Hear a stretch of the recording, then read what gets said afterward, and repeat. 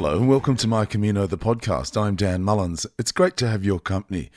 A very special shout out to my new Patreon sponsors this week. Thanks to Ed and Bernie and Chris. You can sponsor the podcast to keep it going and to keep it free and ad-free. Simply go to patreon.com/Dan Mullins. Thanks for all your kind words after last week's episode with Jen Wills.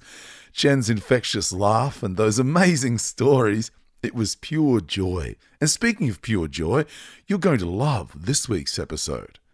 This is a podcast about El Camino de Santiago, or the Way of St. James. The Camino is a series of pilgrimages across Europe. All up, there are around 80,000 kilometres of Caminos. And to walk them all, if you walked, 25 k's a day, having a day off here and there, it would take you 10 years walking all year round. I kind of like the idea of it. A pilgrimage is an opportunity for renewal. I bought a newspaper for the first time in years this week. My motivation was perhaps less spiritual or inventive. I wanted a form guide for a horse race meeting on the weekend. But in my defence, I did read the paper as well. To my surprise and delight, there was an article on pilgrimage.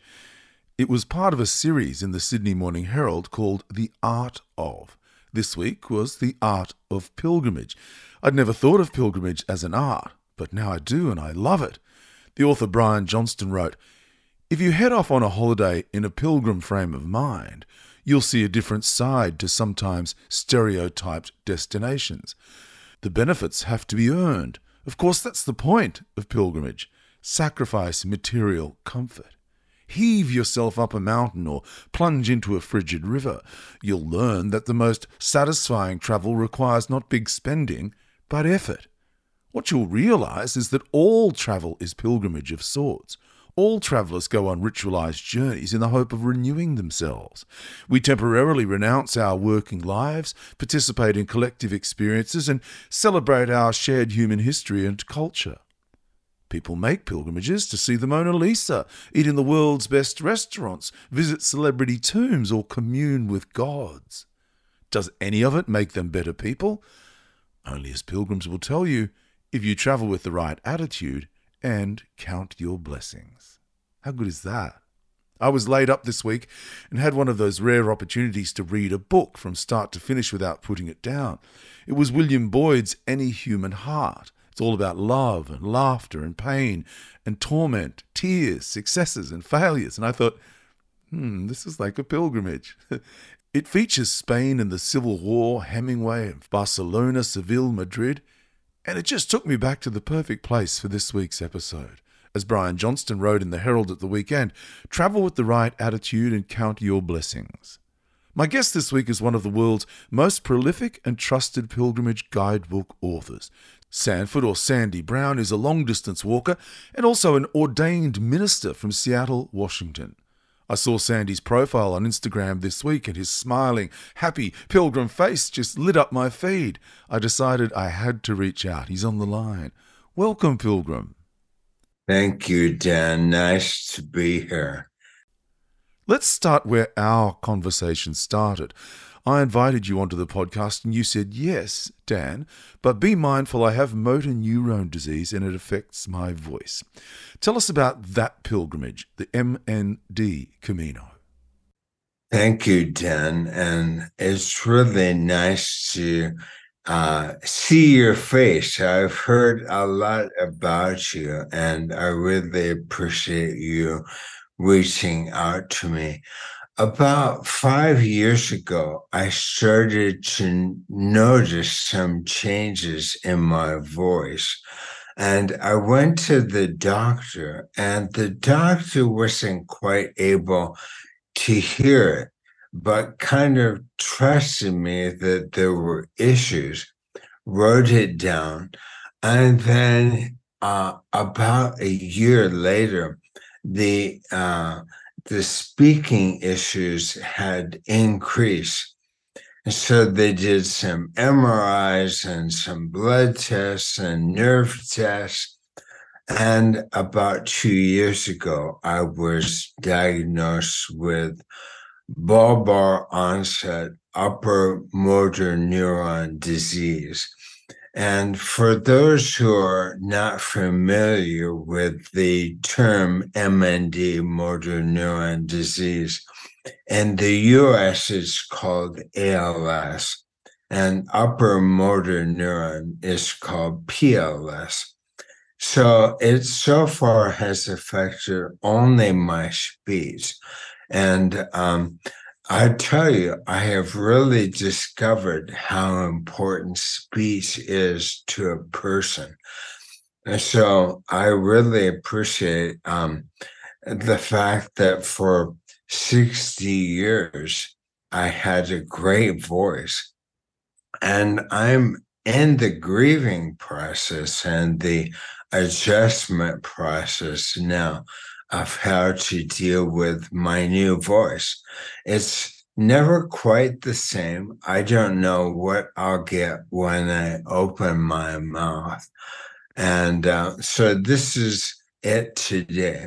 And I appreciate you're willing to make accommodations for me. And also, I wanted to say, I understand you've had some voice issues also. And so you're on the pilgrimage too. So I hope it's going well for you. You sound great. And I hope your singing voice is on the mend also. Now, you suggested we use your AI voice to conduct the interview. I think it's going to make life easier for you. So let's transition to the AI responder. Tell us how the Camino came into your life. Back around 1992, I read The Pilgrimage by Paulo Coelho. The book gave me a taste of the ordeals involved in walking a long-distance trek. It took me 16 years before I finally organized my life to do it, but it all began with a book. So what exactly was it about The Pilgrimage, the book by Paulo Coelho, way back in 1992, that rang true for you? The magical Camino story rang a bell with me, and I began to dream about walking in Spain. It wasn't the spiritualistic narrative of the book itself that drew me in. It was the place descriptions, and most of all, the idea of walking through Spain. I have Mexican ancestry from my mother's side, and in our family, we've all wondered about the connection with any potential Spanish ancestors. That formed a link. Then, as I read the book, it generated a mental movie about Spain that would keep replaying in my mind. Then I read Coelho's Alchemist, and that book contributed to the images as well. I started to envision a little stone church set under a big tree in a small valley somewhere in Spain. So first came a cluster of images, then a daydream, then a dream, then a goal, then finally in 2008 it became a plan. At the end of one of my jobs and before the next began, I managed 6 weeks of free time to walk the Camino Frances. You've since walked or biked over 14,000 kilometres on pilgrim trails in Europe and the US. Why? What keeps drawing you back? I was hooked. There are lots of things that keep me on the trail. One thing is the pilgrim lifestyle. I like living simply. It feels carefree, simply to walk all day and think only about basic needs like food, shelter, friendships. Another thing that keeps me going back is being outside all day, every day. I love watching the weather, walking in the sun or wind. I love watching simple beauty, like seeing the sunlight dance among the leaves on a tree. I love the sound of water running in a stream. I love pilgrim voices over dinner at night and the adventure of meeting new people and of communicating in a foreign country. Everything is simpler on Camino, including myself. I'm not a manager or an entrepreneur. I'm just a walker who is in a state of constant wonder as I pass the kilometers on foot. I mentioned at the top of the interview that you are an ordained minister. Tell us about your Camino, your pilgrimage with God. As a pastor, I've come to appreciate the many ways God is present in people's lives, and I enjoy hearing from them how that presence is real. On Camino, I feel like I am watching a parade of these expressions over centuries as I look at the art and architecture, as well as when I speak with modern pilgrims about spiritual matters. An underappreciated aspect of Caminos is the depth of art a pilgrim is exposed to. I always remember the advice of a music professor in college as he described how to listen to classical music. He said to always either listen for the bass instruments or the high instruments. Don't just listen to the mid-range or the melody. Following this guidance on Camino, I like to look for one thing in particular. On the Camino Frances, for example, I will look for representations of Santiago, St. James, in church art. Often churches have dozens of statues or windows or paintings, but when I look for a depiction of Santiago, I can see how the church considers the role of the pilgrim and pilgrimage and God. I think of Santiago as my brother, a fellow disciple, and that connects me with the artists and the people and the culture on the way. Everything opens up when you are looking for one thing, just like in music when you're listening for the bass line. You actually studied medieval history at college. Are you, like me, fascinated with the history of the Camino? Yes. To me, the history is the most interesting part. I was blessed to have an esteemed medievalist in my undergraduate years named Caroline Bynum, who ultimately won a MacArthur Genius Grant for her historical research. She taught me, along with all her students, how to look at history from several perspectives: economic, social, political, theological, to reveal the scope. My art history teacher, Constantine Christofides, loved church architecture and photography. He gave me a love of cathedrals and church art and gave me tools to understand what I was seeing when I saw a building. It's really because of him, Professor Bynum, and my other profs at University of Washington that I feel at home in the historic side of guidebook writing. Your books include Walking the Way of St. Francis from Florence to Assisi and Rome, Walking the Camino de Santiago, the Camino Frances, a 3-part series on walking the Via Francigena, and walking and cycling the California Missions Trail from Sonoma to San Diego. Tell us about the process of compiling and writing guidebooks. It's a blast, and I hardly ever walk anymore without a part of my brain thinking about how I would describe the trail or an intersection or an optional route. I always start by making certain I have never read another guidebook about the route. Once I read a new guidebook about one of my itineraries and noticed some striking similarities with my own guidebook. I talked to the author and asked him how he had researched his book. He said he read every guidebook he could get his hands on and then did the walk and wrote his own. In his book, there was no attribution to me or any of the other guidebook writers he had read, and as I looked closely at his work, I realized he had made a lot of the same mistakes and assumptions I had made and was anxious to correct. To avoid that, when I write a guidebook, I start from scratch. I want to experience the walk as a total novice, with no assumptions and no interpretations from other writers. So the first step is walking it with an open mind. The process goes like this. As I walk, I record my GPX tracks on my smartphone, which I also use for dictation of my walking notes. I keep a small, mirrorless camera for photographs as well as using the camera on my phone. Every day I will generate about 2,000 words of writing and 200 to 300 photographs, not to mention an unedited GPX file. When I get home, I sort the photographs, edit the tracks, and edit the walking descriptions into as close to 600 words per stage as I can get. Then I research information about villages, towns, and cities and create the place descriptions. I then research accommodations, put all the data and text together, and write an introduction. After I gather the photographs and turn the tracks into maps and elevation profiles, I'm ready to send my submission to the publisher. It takes no less than about 9 months to write a guidebook, which then is like having a baby. The first edition is followed by updates every year or two, so I have 6 babies I'm nurturing right now. Does writing and compiling the guidebooks impact your ability to simply relax and enjoy the pilgrimage? I need a couple of hours every night to sort through my notes and photographs, so that keeps me out of trouble. As far as the walking itself, It's become so much a part of how I walk that it's unusual to do it any other way. I feel like it deepens the experience rather than adding stress. I'm looking for things that others will appreciate too, and working on how to communicate the experience so others will feel prepared and ready to appreciate. Tell us about Pilgrim Paths. Pilgrim Paths is my boutique family travel company that's become a surprise success. It began for two reasons. First, a friend asked me to guide a walk on the Via di Francesco. I was a terrible guide. There was just too much to manage, as well as managing expectations of a group of travelers. Even so, I realized that I loved pulling people together to experience group pilgrimage walks, in particular on smaller caminos like the Via di Francesco, where a person might not see many other pilgrims.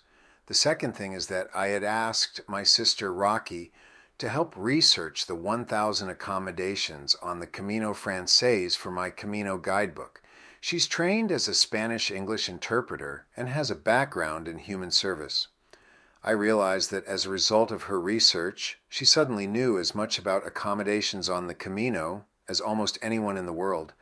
So I included her in my company, and she's responsible for our concierge service, where we tailor-make accommodation packages for pilgrims.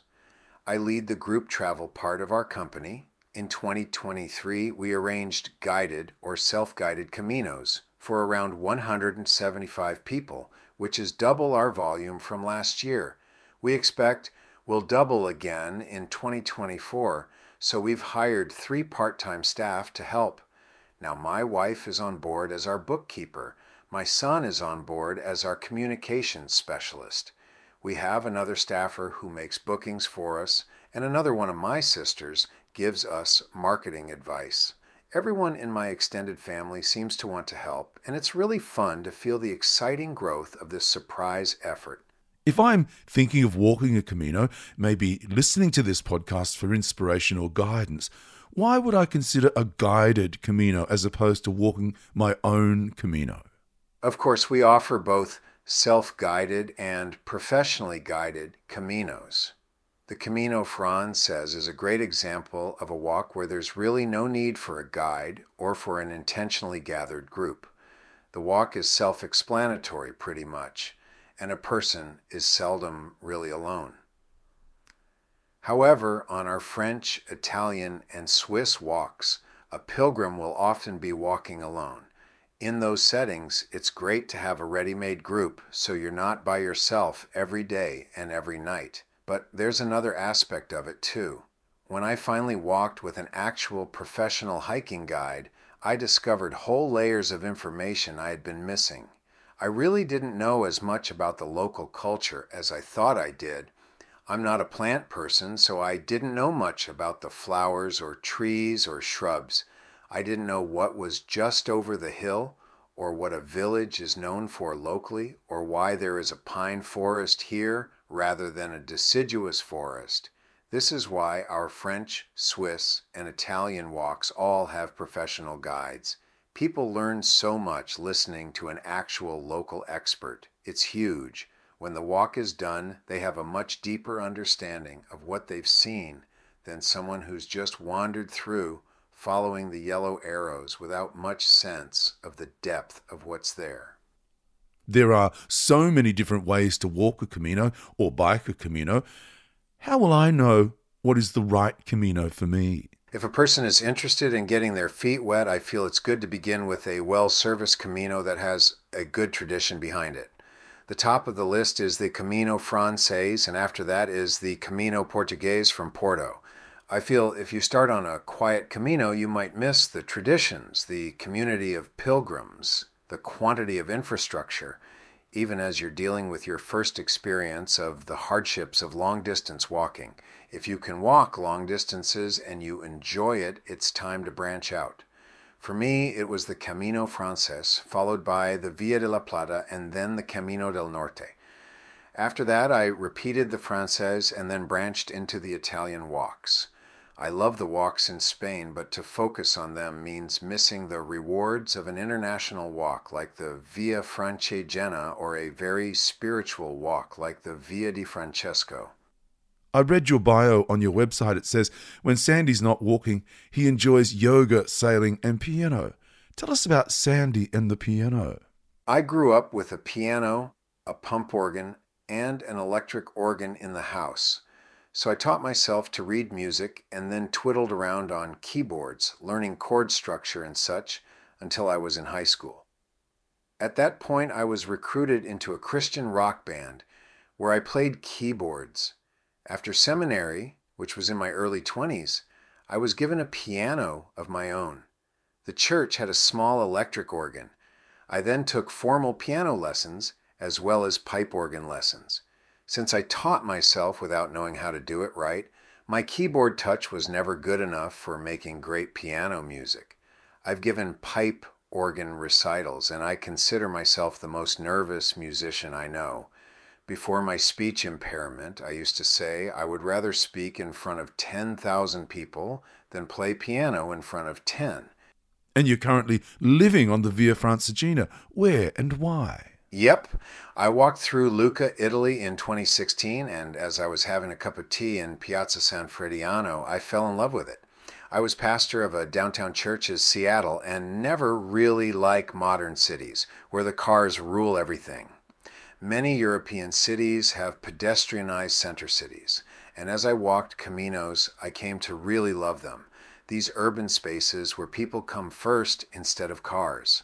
Something unique about Lucca is that its Renaissance-era fortification walls are still intact.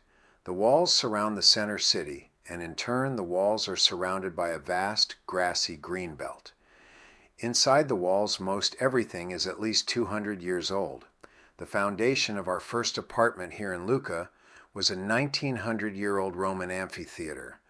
Lucca is an important pilgrimage town on the Via Francigena, and in its own right was a pilgrimage destination thanks to a 1300-year-old crucifix that was famous throughout Europe.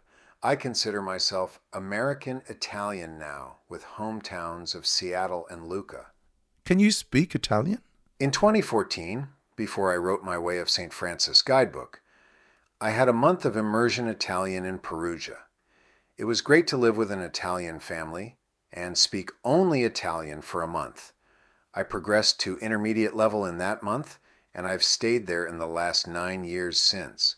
At the moment, some Italian words are uniquely hard to form in my mouth, like arrivederci, and I look for substitute words that are easier to say. My comprehension is pretty good, though, and I'm still in class, conjugating verbs and learning vocabulary. I love Italian. It's my 5th foreign language, and I enjoy studying it. Do you see many pilgrims?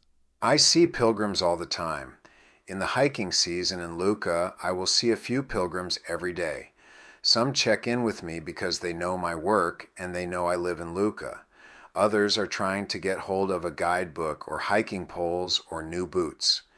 I keep a collection of photos of people who are walking with my books, and my sister in Hawaii is making a stamp for me so I can even stamp their credentials.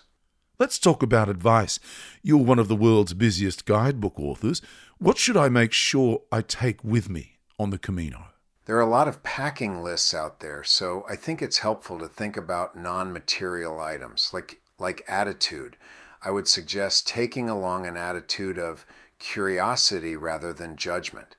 The idea is based on a famous Ted Lasso quotation from Walt Whitman and really gives an important lesson. On my last group walk, I overheard a conversation between one of my group members and the leader of another group.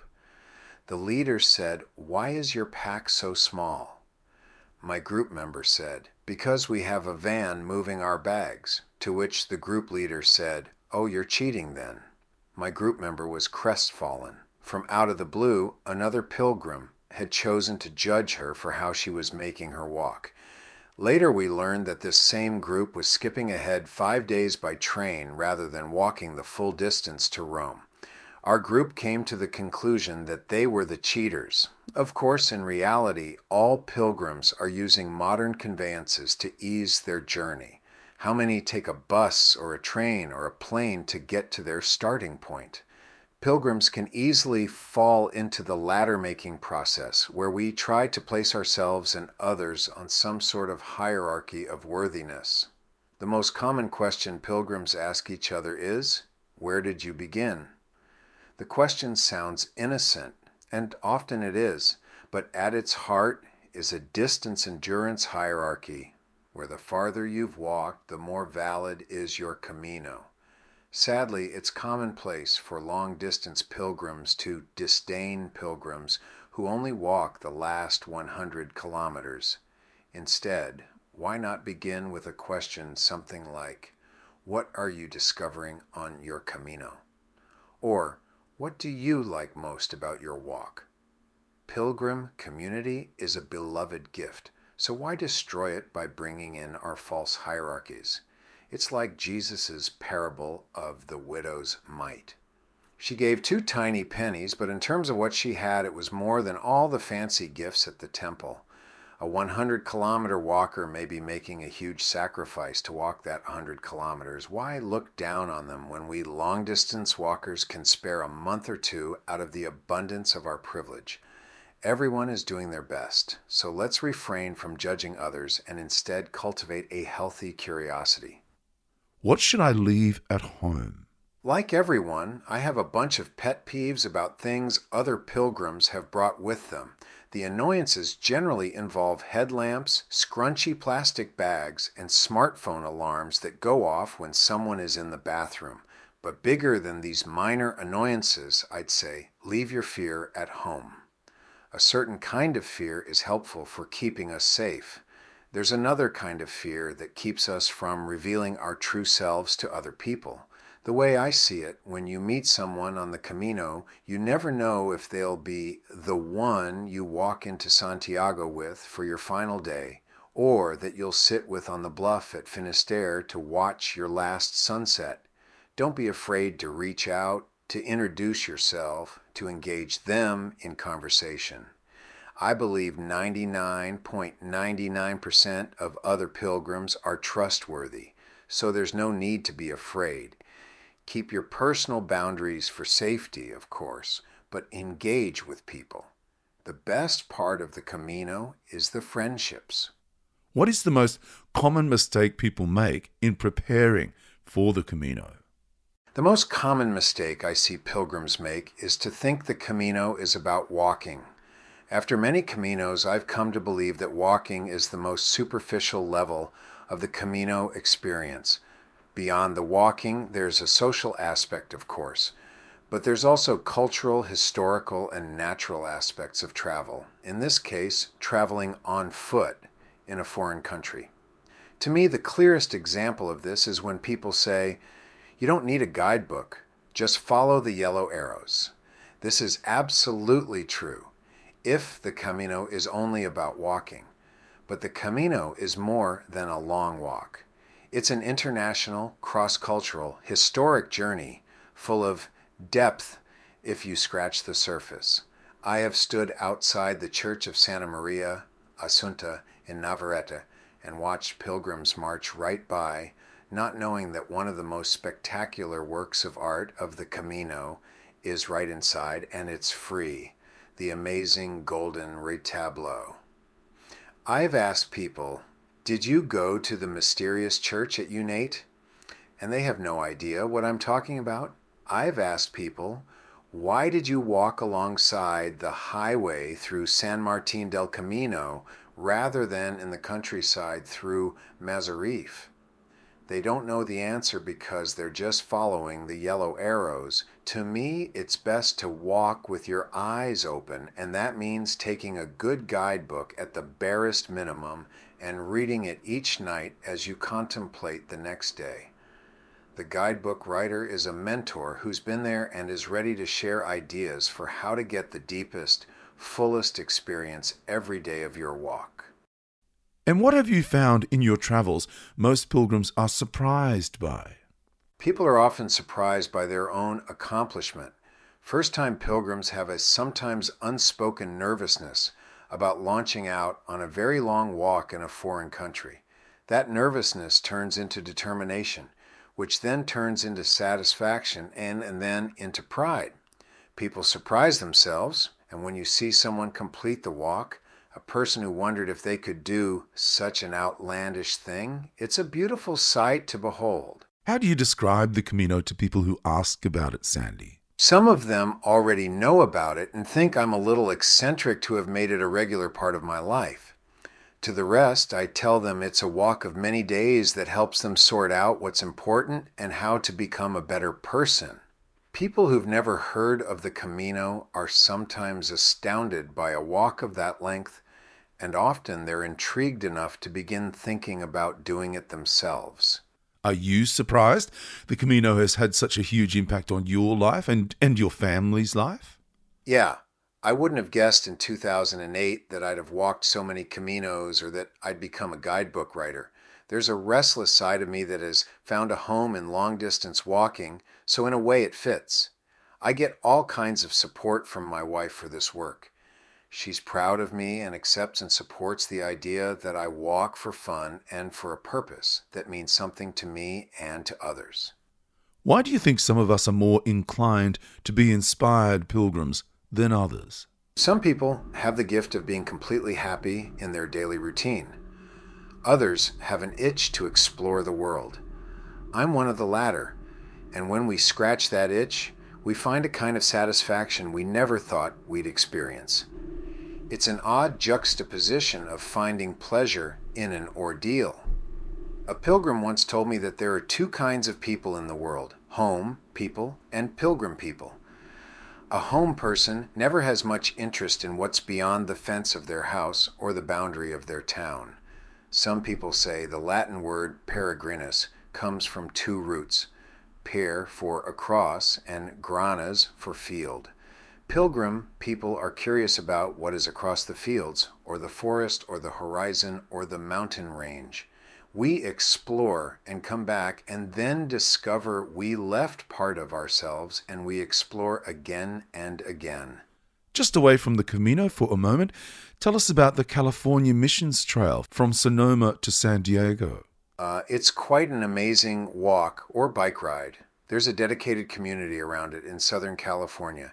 The 800-mile span from Sonoma to San Diego is really breathtaking. I did it 3 times during COVID and fell in love with it. To me, the distances make it an even better bike ride than a walk.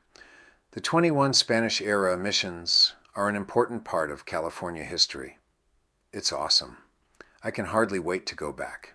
I love talking about the Camino, and I'm sure friends and family roll their eyes when I start talking about it.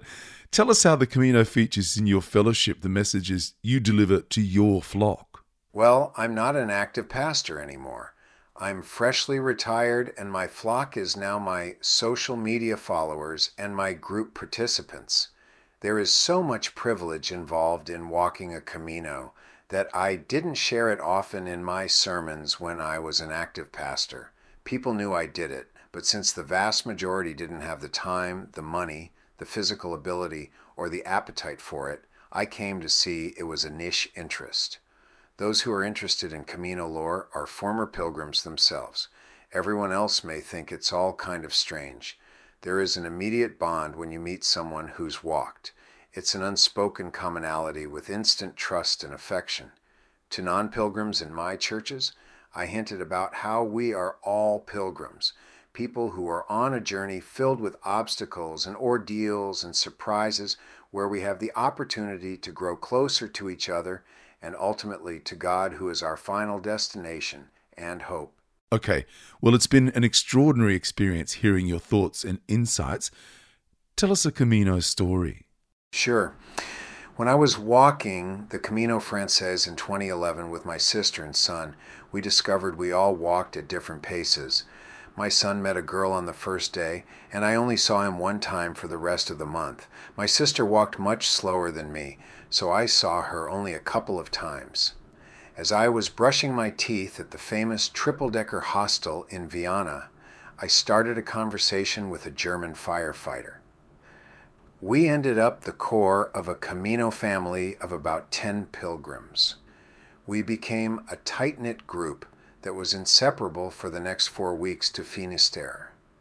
One time we were all walking to Calzadilla de la Cuesa when a huge lightning storm passed over us and got us all completely drenched. The sun came out at the hostel that afternoon, and we did yoga on the lawn and had a cannonball diving competition with a group of Korean pilgrims. Most of us didn't have swimsuits. We were just in our underwear, but nobody cared. Our group has met for a reunion almost every year since then. We've walked Caminos together and just get together to be tourists too, like this year in Lucca. One of our group is now in the final stages of becoming a Catholic priest. Another in the group became a Lutheran pastor. There's a medical salesperson, an acupuncturist, a stay-at-home mom, a dental hygienist, a teacher among us, as well as the firefighter and the pastor-turned-guidebook writer. They're my Camino family, and we love each other like only pilgrims can love. Let's say goodbye to Sandy's AI voice required as a result of his motor neurone disease and speak directly to Sandy. Hey, Sandy, where to from here? What does the next 5 to 10 years look like? Well, about 10% of motor neuron disease is hereditary. The rest, nobody seems to quite understand the reason. And so, just for those who wonder what it is, the motor neurons in your brain and your spinal cord are the nerve cells that operate your muscles. So my brain is fine. It's just these particular muscle-oriented cells and the ones that relate to my speech are degenerating. So there's no cure for it, and there's no way that anybody knows for certain it can be stopped even. But I am taking some medicine. My neurologist here in Italy has prescribed this sort of an experiment. And so far, the results are positive. I just had a test of the nerve function in my extremities, my arms and legs, and they're all good. So that means I can walk, I can write, I can, have a normal life, except I can't predict what's going to come out of my mouth and the speed that it will. So I do tell people that by speaking slowly, for the first time in my life, I'm able to think before I speak. And that's a nice bit. Congratulations on your show coming out. That's really great news. My guest this week was Sandy Brown. You can find Sandy and his guidebooks and Pilgrim Paths via sandybrownbooks.com. My quote this week was part of a series in the Sydney Morning Herald called The Art Of. This week was The Art of Pilgrimage. I'd never thought of pilgrimage as an art, but I love it. The author, Brian Johnston, wrote, "If you head off on a holiday in a pilgrim frame of mind, you'll see a different side to sometimes stereotyped destinations. The benefits have to be earned. Of course, that's the point of pilgrimage. Sacrifice material comfort. Heave yourself up a mountain or plunge into a frigid river. You'll learn that the most satisfying travel requires not big spending, but effort. What you'll realize is that all travel is pilgrimage of sorts. All travelers go on ritualized journeys in the hope of renewing themselves. We temporarily renounce our working lives, participate in collective experiences, and celebrate our shared human history and culture. People make pilgrimages to see the Mona Lisa, eat in the world's best restaurants, visit celebrity tombs, or commune with gods. Does any of it make them better people? Only, as pilgrims will tell you, if you travel with the right attitude and count your blessings. It doesn't get any better than that. And it doesn't get any better than spending an hour hearing from someone as inspiring and fantastic as Sandy Brown. A very special shout out to my new Patreon sponsors this week. Thanks to Ed and Bernie and Chris. You can sponsor the podcast to keep it going and keep it free and ad-free. Simply go to patreon.com/Dan Mullins. It could cost you as little as the price of a cafe con leche per month. We are blessed pilgrims. Walk on. Until next week, I'm Dan Mullins. Buen Camino. Somewhere along the way, somewhere